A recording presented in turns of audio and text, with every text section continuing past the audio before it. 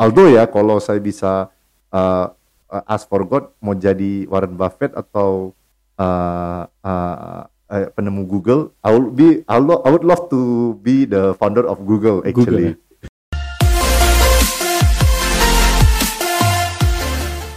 Selamat datang di SML1 Making You Better You Show, dan program ini kita akan menyajikan kita akan mengundang banyak sekali narasumber-narasumber untuk berbagi inspirasi, cerita, dan juga banyak hal yang bisa kita ulik di sini.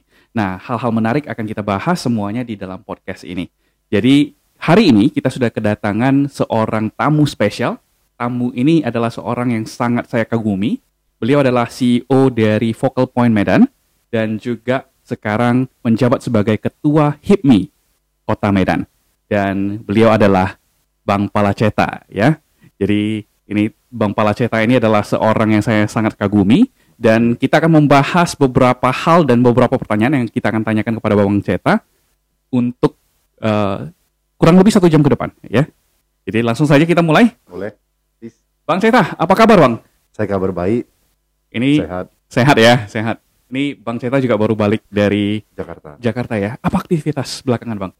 Aktivitas belakangan kan sibuk juga di Partai Golkar. Jadi kebetulan saya dipercaya menjadi Wakil Ketua Umum Bidang Perdagangan dan Industri. Kemarin ada tugas dari Ketum IJ untuk melihat beberapa industri apa yang bisa dibantu, maksudnya mempromosikannya itu, terutama yang dari Sumut gitu, lagi bawa ke Jakarta. Oke, berarti sosialisasi tentang apa yang bisa dibawakan dari Kota Medan ke sana ya? Iya, sana. Wah, luar biasa. Ini sinkron juga dengan program HIPMI kan? Ya, program HIPMI. Untuk mutunya itu untuk memajukan pengusaha Kota Medan. Memajukan usaha Kota Medan ya. Dan Abang menjabat dari tahun 2000 di HIPMI-nya dari tahun 2000. Kalau HIPMI nggak terasa udah dari tahun 2008, sejak dari Ketum Dida. Terus kalau nggak salah hampir 10 tahun lebih. Sudah berkecimpung di HIPMI ya. Jadi sekarang ini menjabat dari ketua. Itu jadi mutunya sama, itu bagaimana cara memajukan dunia usaha di Kota Medan. Oke. Agenda Abang sendiri sebagai ketua apa, Bang? Boleh tahu, Bang? Simple sebetulnya, kita nggak muluk-muluk. Kan sekarang ini problem di Medan, banyak heroes-nya, banyak pemainnya. Cuman mungkin kita sadar ya, Pak Mas mungkin sadar. Problemnya ini kan investasi tidak turun ke sini. Sadar nggak? Ya, betul. Jadi artinya kita kalau ditanya semua ini jagoan banyak, ada yang ahli pendidikan, ada yang usaha di bidang retail, makanan, industri, tapi semuanya harus berangkat keluar kota, nyari ke Jakarta terutama. Ya. Nah, ini penyebabnya di mana gitu? Banyak orang menyalahkan karena pengusahanya tidak tangguh. Kalau saya rasa pengusaha Medan ini cukup tangguh. Kita bisa lihat pengusaha top itu dari Medan ya, dari Siantar, sekitarnya juga dari Tebing gitu. Di Medan juga nggak usah dibilang gitu. Betul, ada perusahaan top Indonesia dari sini juga. Tapi semuanya ke Jakarta. Betul nggak? Sadar nggak? Betul. Ya. Nah, apa yang salah gitu? Nah, inilah di sinilah tugas HIPMI. Pertama ada 2 pada goal saya. Pertama menguatkan pengusahanya. Kedua, kami berusaha mendukung dan tandem banyak harapan kepada pemerintah. Sebab ruhnya dunia usaha itu berada pada kebijakan. Kebijakan pemerintah. Hari ini sudah baik, bisa lebih baik lagi. Jadi kita ini dunia usaha ini tergantung kebijakan lah. Jadi tugas HIPMI ya, ingin memberi masukan kepada pemerintah agar bisa membuat keputusan kebijakan yang tepat, yang friendly terhadap dunia usaha. Berarti translationnya mungkin jadi jembatan antara pengusaha dengan pemerintah juga ya? Iya, jadi gini, banyak yang berpikir organisasi itu mau minta proyek, kalau kita enggak. Tapi kita pingin misalnya gini nih, kan kadang-kadang lucu ya, kita membuat kebijakan tentang dunia usaha, contoh restoran. Tapi yang membuat kebijakan yang tidak pernah menjadi pengusaha restoran. Iya, betul. Kan problemnya besar. Ya. Contoh gini satu lagi, dunia pendidikan. Dibikin, saya tahu dunia pendidikan itu highly regulated. Yap, betul. Izinnya nah, tapi kadang-kadang yang buat ini kan yang buat kebijakan ini tidak pernah menjadi pengusaha di bidang itu. Ya. Jadi dia pasti mengikuti normatifnya saja. Betul. Tapi dia tidak melihat kendala-kendala yang terjadi. Tidak real dengan lapangan ya. Tidak sinkron nih, bukan tidak real ya. Tidak sinkron gitu. Misalnya kayak ini nih, kita pergi langsung bukan ke topik, maksudnya topik enggak yang banyak tekanan itu adalah Undang-Undang Cipta Kerja. Ya, belakangan jadi heboh. Ya heboh, sempat heboh. Tapi saya kalau ditanya, Bang Ceta dukung ya? Awal-awal ya, Bang Ceta dukung nggak dengan Undang-Undang Cipta Kerja? Saya pada dasarnya sebagai pengusaha mendukung. Tapi sampai mana saya belum tahu, sebab kita pengusaha tidak pernah diajak sosialisasi. Dan sampai sekarang masih banyak yang abu-abu. Betul, ya? Bukan abu-abu, mungkin kurang sosialisasi. Dan kita tidak pernah dilibatkan. Contoh gini, betul.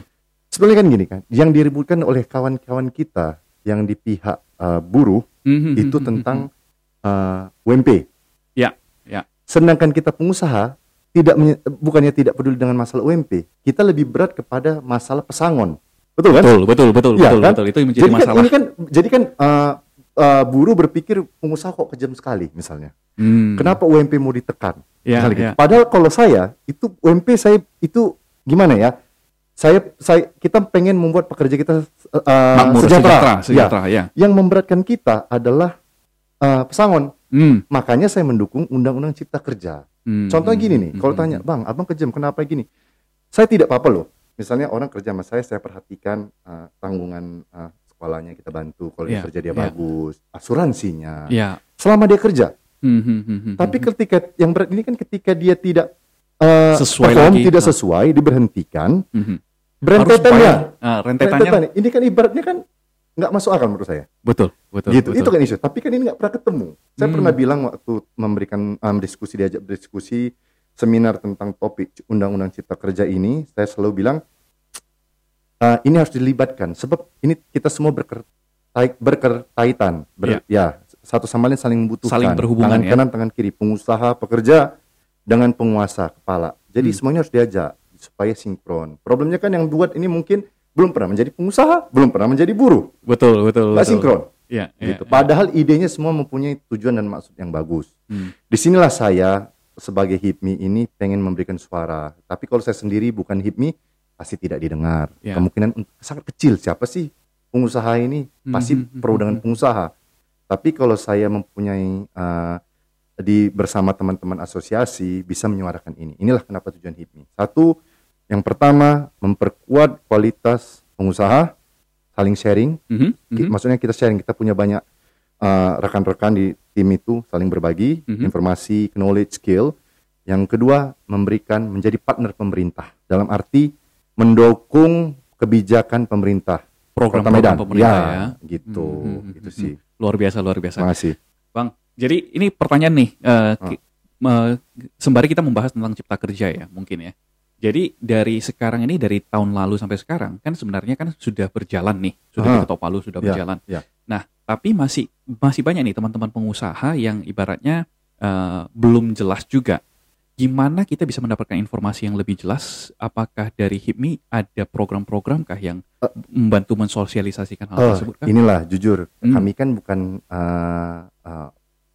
maksudnya gini, kita ini kan juga, makanya saya nanti dengan teman-teman pengen berkoordinasi dengan Dinas Tenaga Kerja Kota Medan atau kementerian, kami pengen diberikan sosialisasi.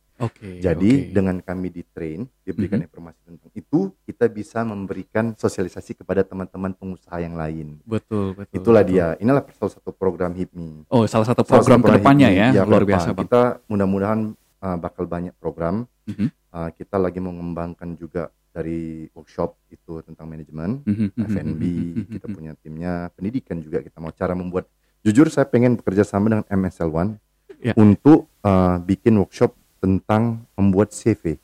Oh, bisa Bang. Jangan job interview, mock job interview buat teman-teman HIPMI PT, terbuka untuk umum juga nanti di tempat kita gitu. Jadi Siap, rutin, kita mau rutin Pak. Kenapa? Rutin, ya? Saya lihat tantangan teman-teman yang masih di pendidik, yang baru mau selesai itu, mereka bisa kita bantu dengan membuat pelatihan, membuat CV, resume dan interview, mock interview. Supaya gitu. Mereka juga bisa langsung lebih transisi ya dari yang belajar menjadi pekerja ataupun memulai karir mereka lah ya. Iya, jadi contoh ini kalau saya boleh sharing, kan kalau saya lihat nih kesalahan yang banyak ya, ketika dia membuat CV atau resume itu seharusnya kan yang latest dulu baru yang dulu. Betul. Tapi kalau kita nggak nyalakan juga, ada yang bikin chronological order, SD-nya ininya. Padahal sebetulnya kita mau lihat yang terbaru. Terbalik, ya. Gitu, hal-hal simple seperti itu.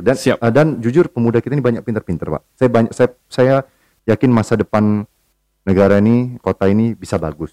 Penting harus didorong didorong dengan kita lah sebagai pembimbingnya lah. Nggak bisa sendiri gitu. Siap. Ini ada Bang Ceta yang punya program-program, kita siap membantu, Bang. Terima kasih. Bang, ini kita membahas, ini kan tadi kan tentang Mbak Hipmi ya. Kita mau mengulik sedikit nih tentang Bang Ceta. Siap. Bang Ceta kan dulu kuliahnya di San Francisco ya, di S1 ya, dan juga melanjutkan di London ya. Bang, boleh tahu nggak, boleh cerita apa yang dulu dipelajari dan apa yang dulu kenapa pelajari itu? Kenapa mempelajari hal tersebut? Oke, jujur banyak teman-teman itu yang dari Indonesia, hampir seluruh yang dari Indonesia itu sekolah ke luar negeri itu belajarnya pasti bisnis. Harap dicatat, saya ini anak yang mengalami suatu kejadian kelam di Indonesia. Ini nggak tahun kejadian 98. Ingat kan? Ya, kerusuhan yang terjadi ya. Jadi suatu hari pada saat itu saya mengalami itu, saya berpikir apa sih penyebab ini semua? Gitu. Kenapa terjadi seperti itu misalnya? Padahal di Indonesia ini orangnya baik-baik semua. Semua, nggak ada yang jelek. Betul.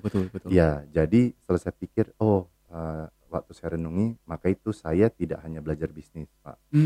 Saya kebetulan diberikan rezeki, privilege ya. Saya percaya education is a privilege.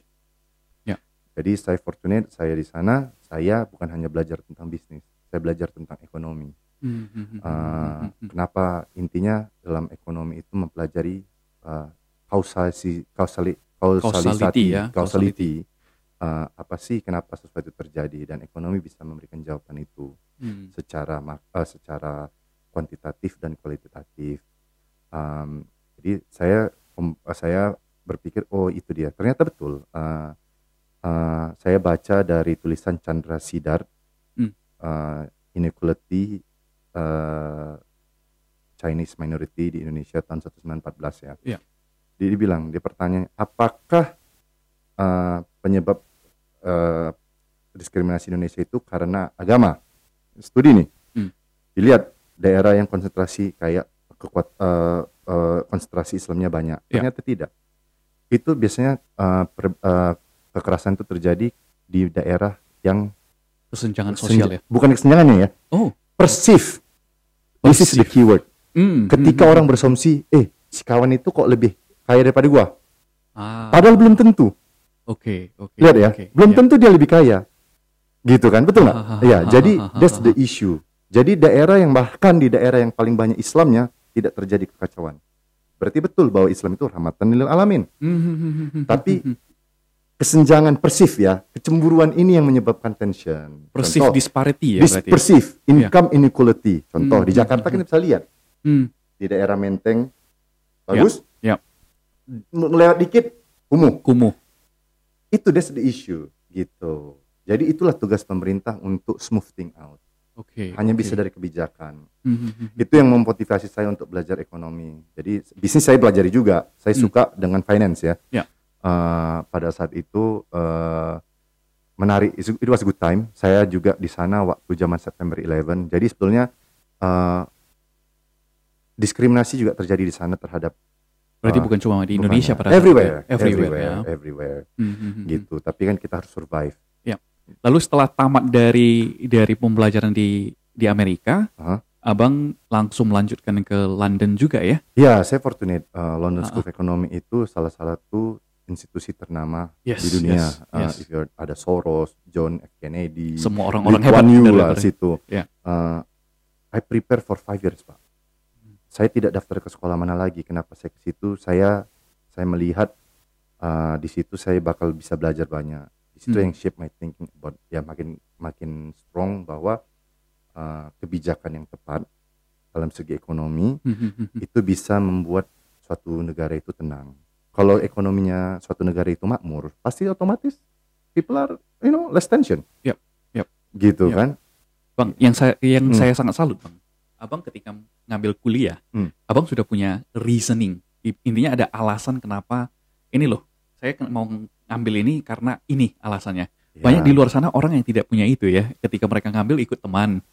kayaknya keren di sana. Yeah. Tapi abang kayaknya punya misi yang misi. Ya, dari awal sudah punya misi ya. Yeah, I have a mission. I want to make a better surrounding lah. Surrounding. Nggak usah mulu-mulu better world, aduh. Yeah. That's different league. Tapi I believe can make a better situation for my environment. Gitu. The inner circle dulu ya. Inner circle teman-teman kita. Kan dia bilang kan, I believe in the Chinese saying that to master yourself is the highest form of noble thing. Nobility. Gitu. Yeah, nobility. Yes. Luar biasa. Setelah dari London, abang langsung pulang ke Medan kah atau after sempat? London actually I help my family business gitu. At the same time I'm thinking I'm very pragmatic in a way. Although I'm not saying my prediction is off, but I realized that Medan is not an easy city. It's hard to predict actually. Ya, kota para ketua katanya. Iya. No, bukan ketua Pak. Kalau saya selalu bilang kebijakan pemerintahnya pada yang dulu belum mengcater kepada pembangunan ekonomi. Kita berharap banyak dengan pemerintahan Pak Bobi ya. Saya berharap karena beliau juga dulu udah bagus, cuman bisa lebih baik lagi. Saya nggak pernah bilang ini jelek. Pastilah setiap pemimpin ada perubahan yang ada dilakukan. Perubahan. Kita berharap apalagi beliau milenial dan dan punya kekuatan ya, maksudnya berpikiran bagus gitu. Yang saya mau bilang itu Medan gimana bilangnya ya? Ini challenge-nya gini nih. Saya pulang, saya bikin Medan focal point.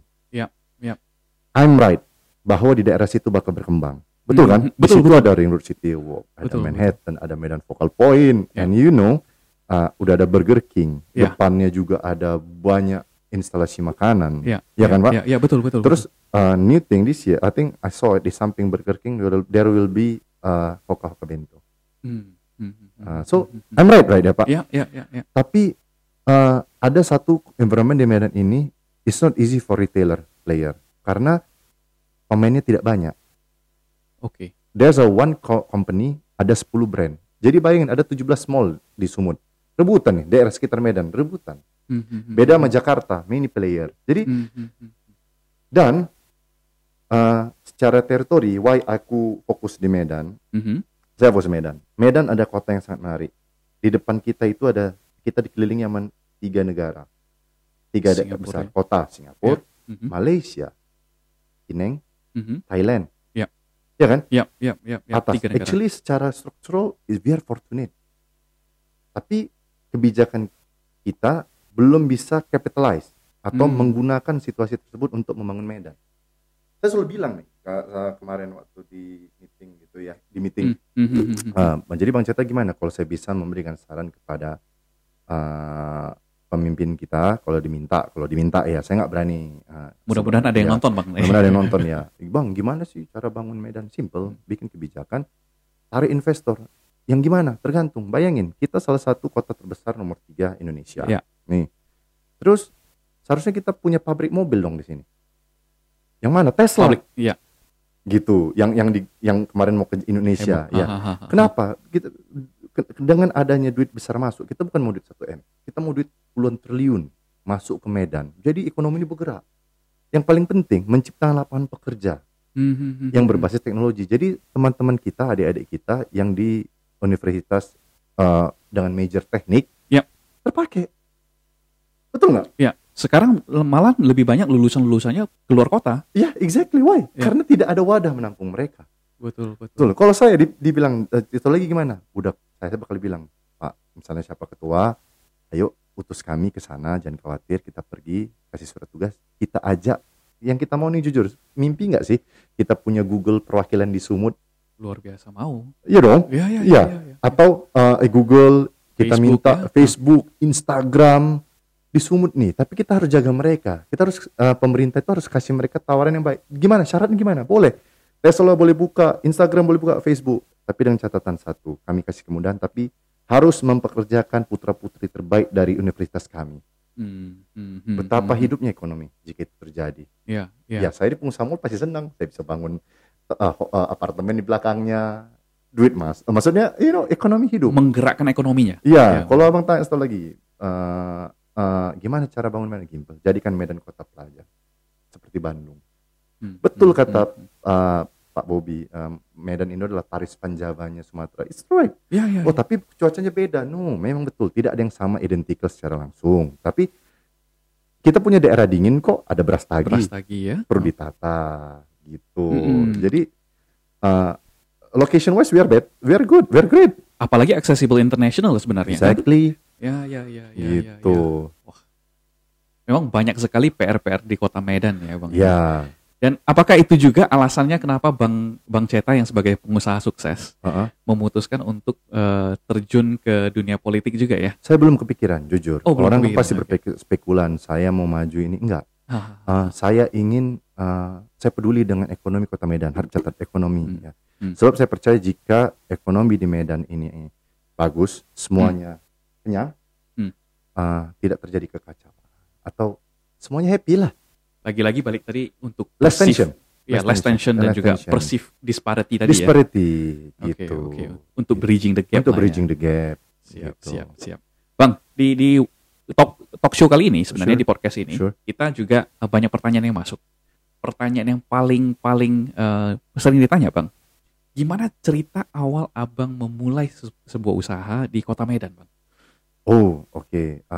Tidak dipungkiri seperti dengan yang saya pelajari, berbisnis itu kebanyakan itu hereditary. Diwariskan, bukan bisnisnya ya. Tapi tidak dipungkiri lingkungan mempengaruhi perkembangan kita. Saya fortunate, kenapa misalnya ditanya, kenapa kamu memasuki dunia akademisi? Well, karena dari kecil saya selalu melihat kakek nenek orang tua saya itu sebelum tidur membaca. So it becomes a habit. So it's not a strange thing. Itu bukan menjadi hal yang aneh ya. Ya, jadi itu suatu menjadi bagian kultur hidup saya. Keluarga, jadi itulah saya melanjutkan itu. Terus kenapa berbisnis? Karena orang tua saya berbisnis. Dan ada pelajaran di ekonomi namanya mobility.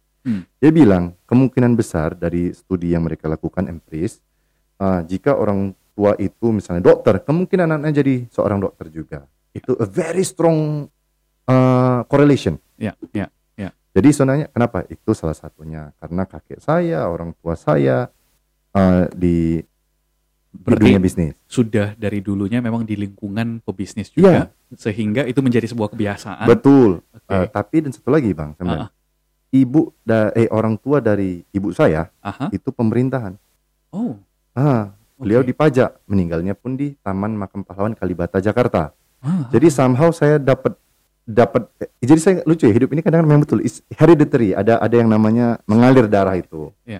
So it somehow happen. Jadi makanya saya bisnis mungkin dunia politik juga jadi dua-duanya ya. Tapi kalau kita nanya ke bisnis bagaimana memulai, kemarin tuh gini, banyak orang waktu teman saya pulang dari Amerika itu selalu berpikir mau jadi masuk Forbes. Kalau saya real, saya bisa hidup nyokalakan anak, cukup punya atap, I'm satisfied, tapi I want more, tapi I'm good. Nah, jadi waktu pulang itu saya selalu melihat apa yang ada di samping kita ini. Ada yang pulang mau bikin roket bulan, ini, itu, saya enggak. Saya lihat, apa sih yang bisa saya kerjakan? Realistis lah. Jadi saya lihat di situ ada lahan keluarga. Kemarin tuh jolting, mau bangun apa nih? Saya bilang, kamu mau bangun apa? I see ada opportunity kita bikin leisure place. Itulah cikal bakalnya Medan Focal Point. Dan pada saat itu saya tahu itu satu-satunya yang pertama pioner untuk membangun di tempat itu ya. Pioneer. Actually I think in term of thinking we're ahead of the game. Too fast pun. Jadi makanya nggak dapat momentumnya. Gitu. Gimana itu, Bang, maksudnya? Gini, contoh, actually apa yang kita bikin itu ini suitable for now. Tapi kita udah bikinnya pada saat itu, jadi orang belum bisa catch the market, terus pemainnya belum lengkap kayak sekarang. Kalau sekarang udah banyak, actually di Medan ada yang fine dining udah mulai muncul loh. Iya. FB Yumin yang ini, The Wagyu, terus yang baru Sense. Kan coba 10-12 tahun yang lalu kan belum ada. Belum ada sama sekali. Exactly. So I come too fast. Tapi no worry, I think COVID now, everything change. I realize one thing ya, bahwa bisnis itu dynamic.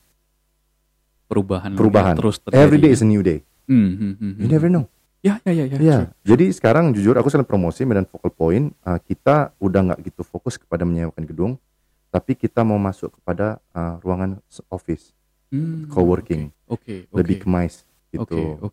Gitu Jadi sih. untuk acara dan juga untuk ini ya. Lately in the past 3 months, people want to have a office like this, private, nggak usah besar-besar. So I'm thinking to make it beberapa yang kosong untuk ini. Jadi abang tadi ada sempat membahas tentang COVID ya. Ya, oke.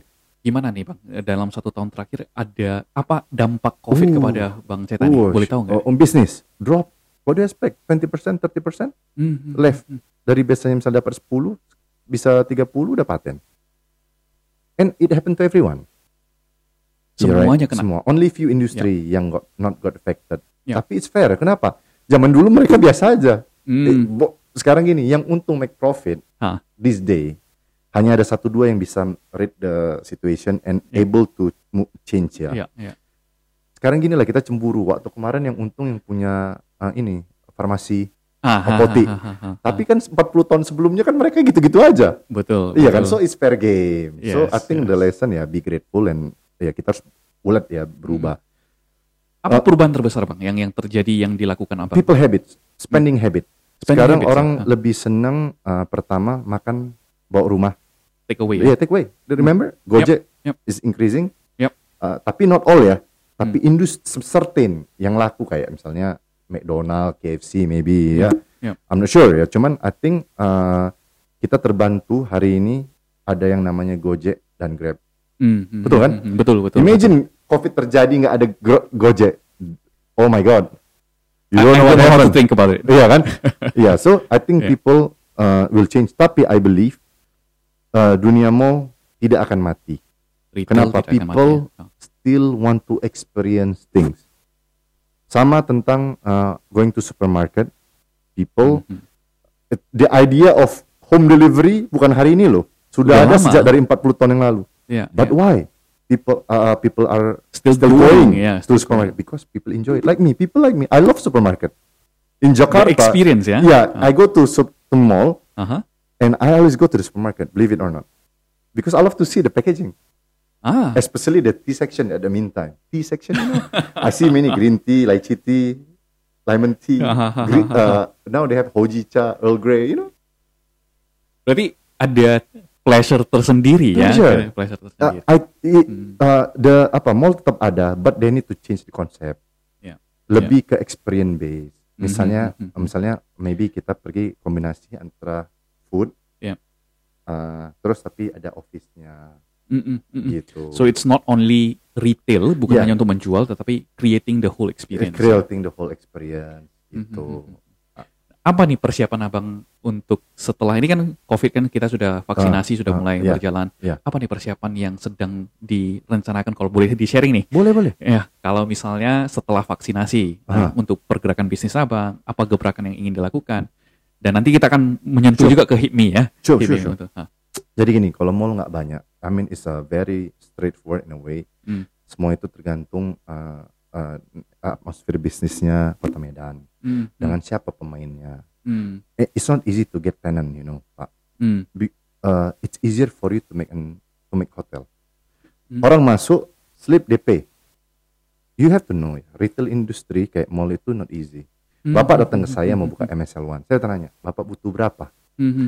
Bapak bisa, kira-kira sekian. Bapak udah tahu. Kan Bapak kan kasih konsep ke saya dulu. Butuh berapa lama? Udah send kontrak, butuh waktu untuk gambar matangkan. Butuh waktu lagi, terima duitnya agak lama. So, what I'm trying to say, kalau Focal Point ini, we just do it easy going aja, Pak. Tapi saya mau ke depan ini memang untuk ada mau bikin office, small office gitu. Small office ya. Kayak small office. Jadi konsep untuk membantu juga ada UMKM yang mulai bisnis ya. Ini kembali ke misi HIPMI juga ya sebenarnya. Untuk membantu juga. Bagus. Kita mau bikin ruangan studio kayak gini juga, Pak. Tapi not disewakan, bukan untuk sayanya. Saya HIPMI juga ada, tapi itu lagi on progress. Contoh gini, target marketnya selebgram. Contoh misalnya dia mau endorse barang. Orang kan nanya, mau dikirim kemana? it's pretty hectic kan nyari alamatnya, misalnya alamat di sini. Tapi kalau mau bonafit dia bisa ke Focal Point. Misalnya nih, dikirim kemana Bu? Dia punya followersnya 100.000. Oh, saya mau kirim di Medan Focal Point, Jalan Arteri Ring Road, suite nomor 2 gitu kan. Bisa bonafit ya. Bonafit luar biasa. Ini Bang Ceta ini juga saya lihat sangat ini ya, sangat banyak juga yang ingin dilakukan lagi ya. Tadi sempat kita sebelum acara ini dimulai ingin membahas tentang ini dunia digital ya Bang ya. Sure. Dunia digital. Apa nih rencana yang sedang direncanakan? Oke, kalau di digital sih saat ini kita bagaimana bisa mengkonek pengusaha di Medan dengan teknologi. Cuman this is challenge ya. Kalau teknologi ini kan harus semuanya involve. Kalau saya baru yang going digital cuma Medan Focal Point nggak nyambung, it's not relevant ya. Cuman mungkin ke depan harus ini peran pemerintah Pak. Harus ada sosialisasi kayak kekuatan pemerintah untuk menggalang ini gitu. Kalau kita digital ya pasti kita dengan berkonek di sosial media kan juga sudah one step ahead gitu. It's just that I think kita go digital ini mungkin ya pelatihan bagaimana paling simple nih membuat advertisement deh yang paling simple di Instagram, storytelling. I think that's the main important of going digital gitu. Jadi the first stepnya ya. The first stepnya gitu. Database kita jadi kalau di HIPMI lagi mengumpulkan database. Jadi kita mau bikin yellow pages. Tapi versi HIPMI. Misalnya mau nyari misalnya public speaking. Bisa nyari misalnya Pak Mas udah masuk HIPMI, jadi ini dia gitu. Siap. Jadi ada direktorinya. Ada direktori ya betul. Gitu. Memang terkadang itu juga menjadi satu kendala Bang di Kota Medan. Exactly. Ya kita nggak tahu nih, kita mau membutuhkan sebuah service atau jasa atau produk, tetapi nggak tahu siapa yang menjadi ininya kan. Jujur kemarin Pak ketemu dengan Pak Kadis Sumut kayaknya, Pak Haikal ya. Dia nanya apa yang bisa saya kerjasama sama HIPMI. Pak, simple Pak, kalau kami ada program ada 2, bantu kami sosialisasi. Maksudnya gini, kalau kita nyewa baliho kan kadang-kadang budgetnya tidak masuk. Tapi kalau kita misalnya bekerja sama dengan pemerintah bikin expo, minta bantuan mereka untuk menyebarkan informasinya, itu yang paling penting sebenarnya, yang pengusaha butuhkan ya. Gitu kan. Kayak yang pemerintah itu kadang berpikir mungkin pengusaha mau proyek kita cuma perlu dibantu sosialisasikan. Sebab pemerintah mempunyai toolsnya, infrastrukturnya. Gitu. Terus juga kita kan ada banyak anggota HIPMI. Apa program pemerintah bisa kita sosialisasikan? Misalnya tentang cipta kerja, briefing kita dipanggil, biar kita bantu. Kita mau intinya kita mau mendukung program pemerintah gitu. Sebagai salah satu media untuk salah satunya digital kita juga siap. Siap. Oke, Bang, ini kalau boleh sharing nih dari pengalaman yang tersulit ketika membangun bisnis itu. Apa ya pengalaman paling sulitnya? Pengalaman paling sulit ya, sebentar ya. Saya coba apa yang susah dalam ini. I think ya kalau bisa dibilang selling is not an easy thing. To sell ya. To sell gitu. Even though we have a good product, sometimes in Medan it's not easy ya. Contoh gini, kalau di Jakarta mungkin orang masih bosnya sama ketemu dengan anggota kita masih oke, tapi kalau di Medan it needs to be personal. Personal touch ya. Kadang-kadang kita pun gak enak ngutus orang nomor 2 kita, kadang-kadang dia maunya sama kita langsung. Do you notice that? Ya. Jadi it's not I think selling is a challenge. Bahkan kemarin ada satu orang yang bercerita dengan kita bahwa ketika ini asisten dari orang yang terkenal juga, ketika menjumpai orang yang seharusnya dijumpai, malah disuruh pulang. Katanya kalau memang serius, bos kamu yang datang katanya. Gitu dia. Jadi so that's one of the challenges. Apalagi yang saya rasa all of them are doable, bisa dilalui. Cuman saat ini saya rasa memasarkan is a challenge. Oke. Saran Abang nih sebagai anak muda yang sukses dalam membangun bisnis dan juga sekarang menjadi ketua HIPMI, apa nih skill yang harus dimiliki anak muda jika mereka ingin membangun bisnis mereka maupun ibaratnya mau mulai karir mereka? Pertama saya mau sharing kepada teman-teman, no rush. Boleh cepat, tapi I believe in on time. Terlalu cepat barang belum, ibarat masak kue, terlalu cepat nggak masak barangnya belum jadi, kita datang harus nunggu lagi. Too late juga barang udah diambil orang. Betul. Jadi timing is very important. Artinya kalau kamu baru selesai dari pendidikan, yang paling gampang itu magang lah. Kenapa? Soalnya saya selalu berikan ini loh Pak di seminar-seminar gitu. Anak-anak, Bang gimana, apa saran buat kami? Saya bilang magang. Banyak di Medan ini pengen cepat sekolah 3 tahun setengah gitu kan. But they miss the real essence. Actually ya kalau di Amerika itu orang tamat 4 tahun tapi waktu liburan itu mereka magang. Magang di mana? Ya some di keuangan, some di mana? McDonald's, Starbucks, Pizza Hut. And that's very important. Why? Sebab hakikatnya berjualan itu menjadi pengusaha adalah melayani. Betul nggak? Betul. Melayani adalah esensi dari pengusaha. Dan yang berhasil itu yang the one who give extra atau great service. Ya. Betul nggak? Betul. Kalau dia bilang, oh kenapa melayani Bang? Ya, kenapa di 4 perusahaan kayak Starbucks, Pizza Hut, KFC, McDonald's? Because mereka sudah baku. No Bang, gengsi dong. Gua kan bidangnya ekonom, seharusnya gini. Kenapa di situ? Kalau ini coba. Kalau kamu tidak mau jadi pengusaha, tesnya situ. Kalau nggak mau melayani berarti bukan pengusaha. Betul nggak? Betul kan? Betul kan? Gengsi nih. Oh, ya. Gimana mau jadi bos? Kalau yang basicnya juga nggak mau gitu. Nah, tapi Bang, aku menarik nih, pembahasannya sangat menarik. Banyak nih anak muda yang sekarang memutuskan langsung ketika tadi kan magang ya. Intinya get practical experiences directly on hand ya. Nah, tapi ada yang belum memulai ibaratnya memulai karir belum tahu gimana mekanisme di lapangan, tapi sudah pengen nih jadi pengusaha, impiannya langsung pengen cepat kaya lagi. Good, mantap, tapi impossible lah kecuali babenya kaya banget. Betul, bos, saya bilang dong, Pak, saya dari mana modal gini, saya bilang, bos, mau duit nggak? Mau jual ginjal. Gue bilang, tangan ada yang mau jari, ada yang mau usus ginjal harganya M nih. Nggak mau. Artinya kita ini berharga setiap manusia. Nah, kenapa saya bilang menjadi magang? Kalau kecuali bapak kita kaya, ada yang mau modalin nggak apa-apa duit. Tapi misalnya gini nih, anak muda sekarang kan beda loh. Di luar negeri orang lagi lomba-lomba bikin aplikasi. Di sini orang lomba-lomba bikin kafe. Iya. Betul kan? Betul kan? Setiap hari buka kafe baru. Iya, jadi kalau tanya, Bang, saya bilang, lu pernah bikin kafe nggak? Belum. Mau yang paling murah nggak? Magang di McDonald. Lihat dulu, pelajari, ambil ilmunya. Beda loh, ada beda nih. Suka membuat kopi, suka minum kopi, suka berjualan kopi. Ini 3 hal yang berbeda. Jadi, mana cara termurah? Ya udah, kita magang dulu. Cocok nggak ini sama kita? Kan nggak perlu biaya. Kalau nggak cocok ya kita berhenti. Iya, betul. Nggak perlu keluar duit kan, kecuali babe kaya ya nggak apa-apa, minta bikin gagal ya lain cerita gitu.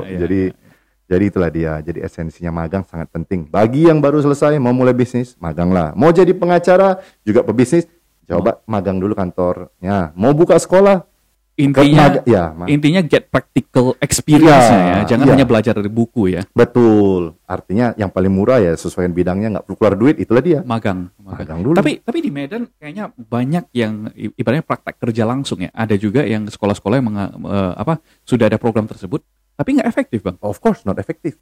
Makanya mohon maaf nih. Ini saya ngomong apa adanya. Saya punya kritik. Limited di luar negeri aja tidak pernah dimasukkan ke kurikulum untuk magang. Maksudnya gimana Bang? Di luar negeri nggak ada magang. Anak yang internship itu kemauannya sendiri, tidak pernah dimasukkan ke kurikulum. Oke. Di Indonesia saya terkejut karena itu menjadi nilai akhir. Dan itu nggak efektif. Misalnya ya, dia kerja di industri hotel. Hotelnya, misalnya jangan hotel, apa yang limited nih? Dia bidang komputer. Komputer ya. Perusahaan mana yang ada komputer di Medan established? Kasian kan? Ya. So I think kalau mau magang, kalau tiap anak dibebaskan ya waktu liburan mereka bisa ke Jakarta 2 bulan. Banyak kok nyari magang. Kita mau. Kita banyak nerima yang dari USU pinter-pinter loh. Terutama yang akuntan. Itu terpakai gitu. Ya. Gitu. Maksudnya it's good thing ya. Maksudnya kita happy ada program dari sekolah. Cuman kasihan sang murid gitu. Dan malahan di lapangan saya pernah dapat ada beberapa teman-teman yang dulu sharing kepada saya. PKL itu praktek kerja langsung itu malahan di sana dijadiin ibaratnya pelayan. Intinya ya karena nggak ada bidangnya. Tapi dimasukkan dalam kurikulum. Makanya saya nggak bisa kritis ya. Ini mungkin yang harus dievaluasi realistis ya terhadap pemerintah bidang pendidikan. pendidikan. Saya nggak tahu nih. Saya bukan saya sampai di saya nggak bisa cerita atau memberikan rekomendasi karena bukan bidangnya. Saya sekolah di Indonesia hanya sampai SMP, SMP Harapan. Jadi saya mungkin bukan orang yang tepat untuk membahas ini.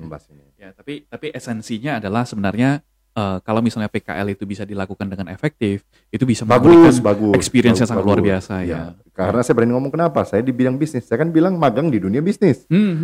Gitu. Oke. Bang, sosok yang paling berpengaruh dalam hidup Abang. Boleh cerita sedikit? Of course, my father. Tapi my father also right. Dia dulu bilang pasti pada suatu saat preference itu berubah. Jadi saya bisa bilang it's always been my father, bapak saya. Kenapa? Orangnya gigih. I think every son will idolize his father ya. Saya salah satu dari itu.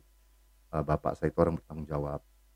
Jadi saya belajar banyak kegigihannya, bagaimana beliau berkorban menyekolahkan kami semua ya. Artinya saya bilang makasih ya Pak, udah diberikan pendidikan. That's the best thing ya. Shelter udah pasti. Dia cuma bilang kewajiban kami sebagai orang tua. So it's ingrained di hidup kita ya, maksudnya di hidup saya. Jadi kalau tanya yang hanya saat ini di kepala saya bapak saya sih, nggak ada yang lain-lain. Betul. Beliau. Jadi kalau bapak tadi nanya siapa, bapak saya. Cuman saya tahu saya ngefans sama investor Warren Buffett. Iya dong. Jujur itu di kepala. Jadi kalau ada muncul yang ting-ting gitu, bapak saya yang real, yang hidup. Maksudnya yang bisa ditemuin ya. Depan mata ini. Depan mata. Ya, satu lagi saya idola Warren Buffett. Kenapa Warren Buffett? Realistis dan bersahaja ya. Dan juga sabar dalam melihat opportunity ya. I think so. Although ya kalau saya bisa ask for God mau jadi Warren Buffett atau penemu Google, I would love to be the founder of Google actually. Because change the world, right? Yes. Gitu. Dan dimulai dengan hal-hal simple menyelesaikan masalah yang ada di lapangan dan terakhir bisa mengubah dunia ya. Mengubah dunia.